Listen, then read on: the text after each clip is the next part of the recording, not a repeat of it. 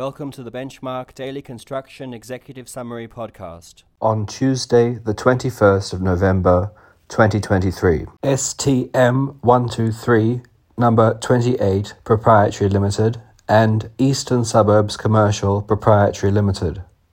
Supreme Court of New South Wales.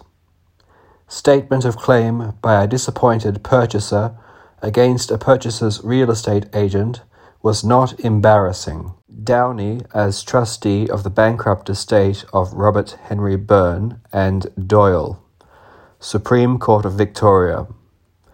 Occupier of property under claimed trust had established a sufficient dispute to defeat a summary claim for possession before trial, but not a prima facie case to support the maintenance of a caveat before trial. Melbourne City Council and J.C. Dekow Australia Proprietary Limited. Supreme Court of Victoria.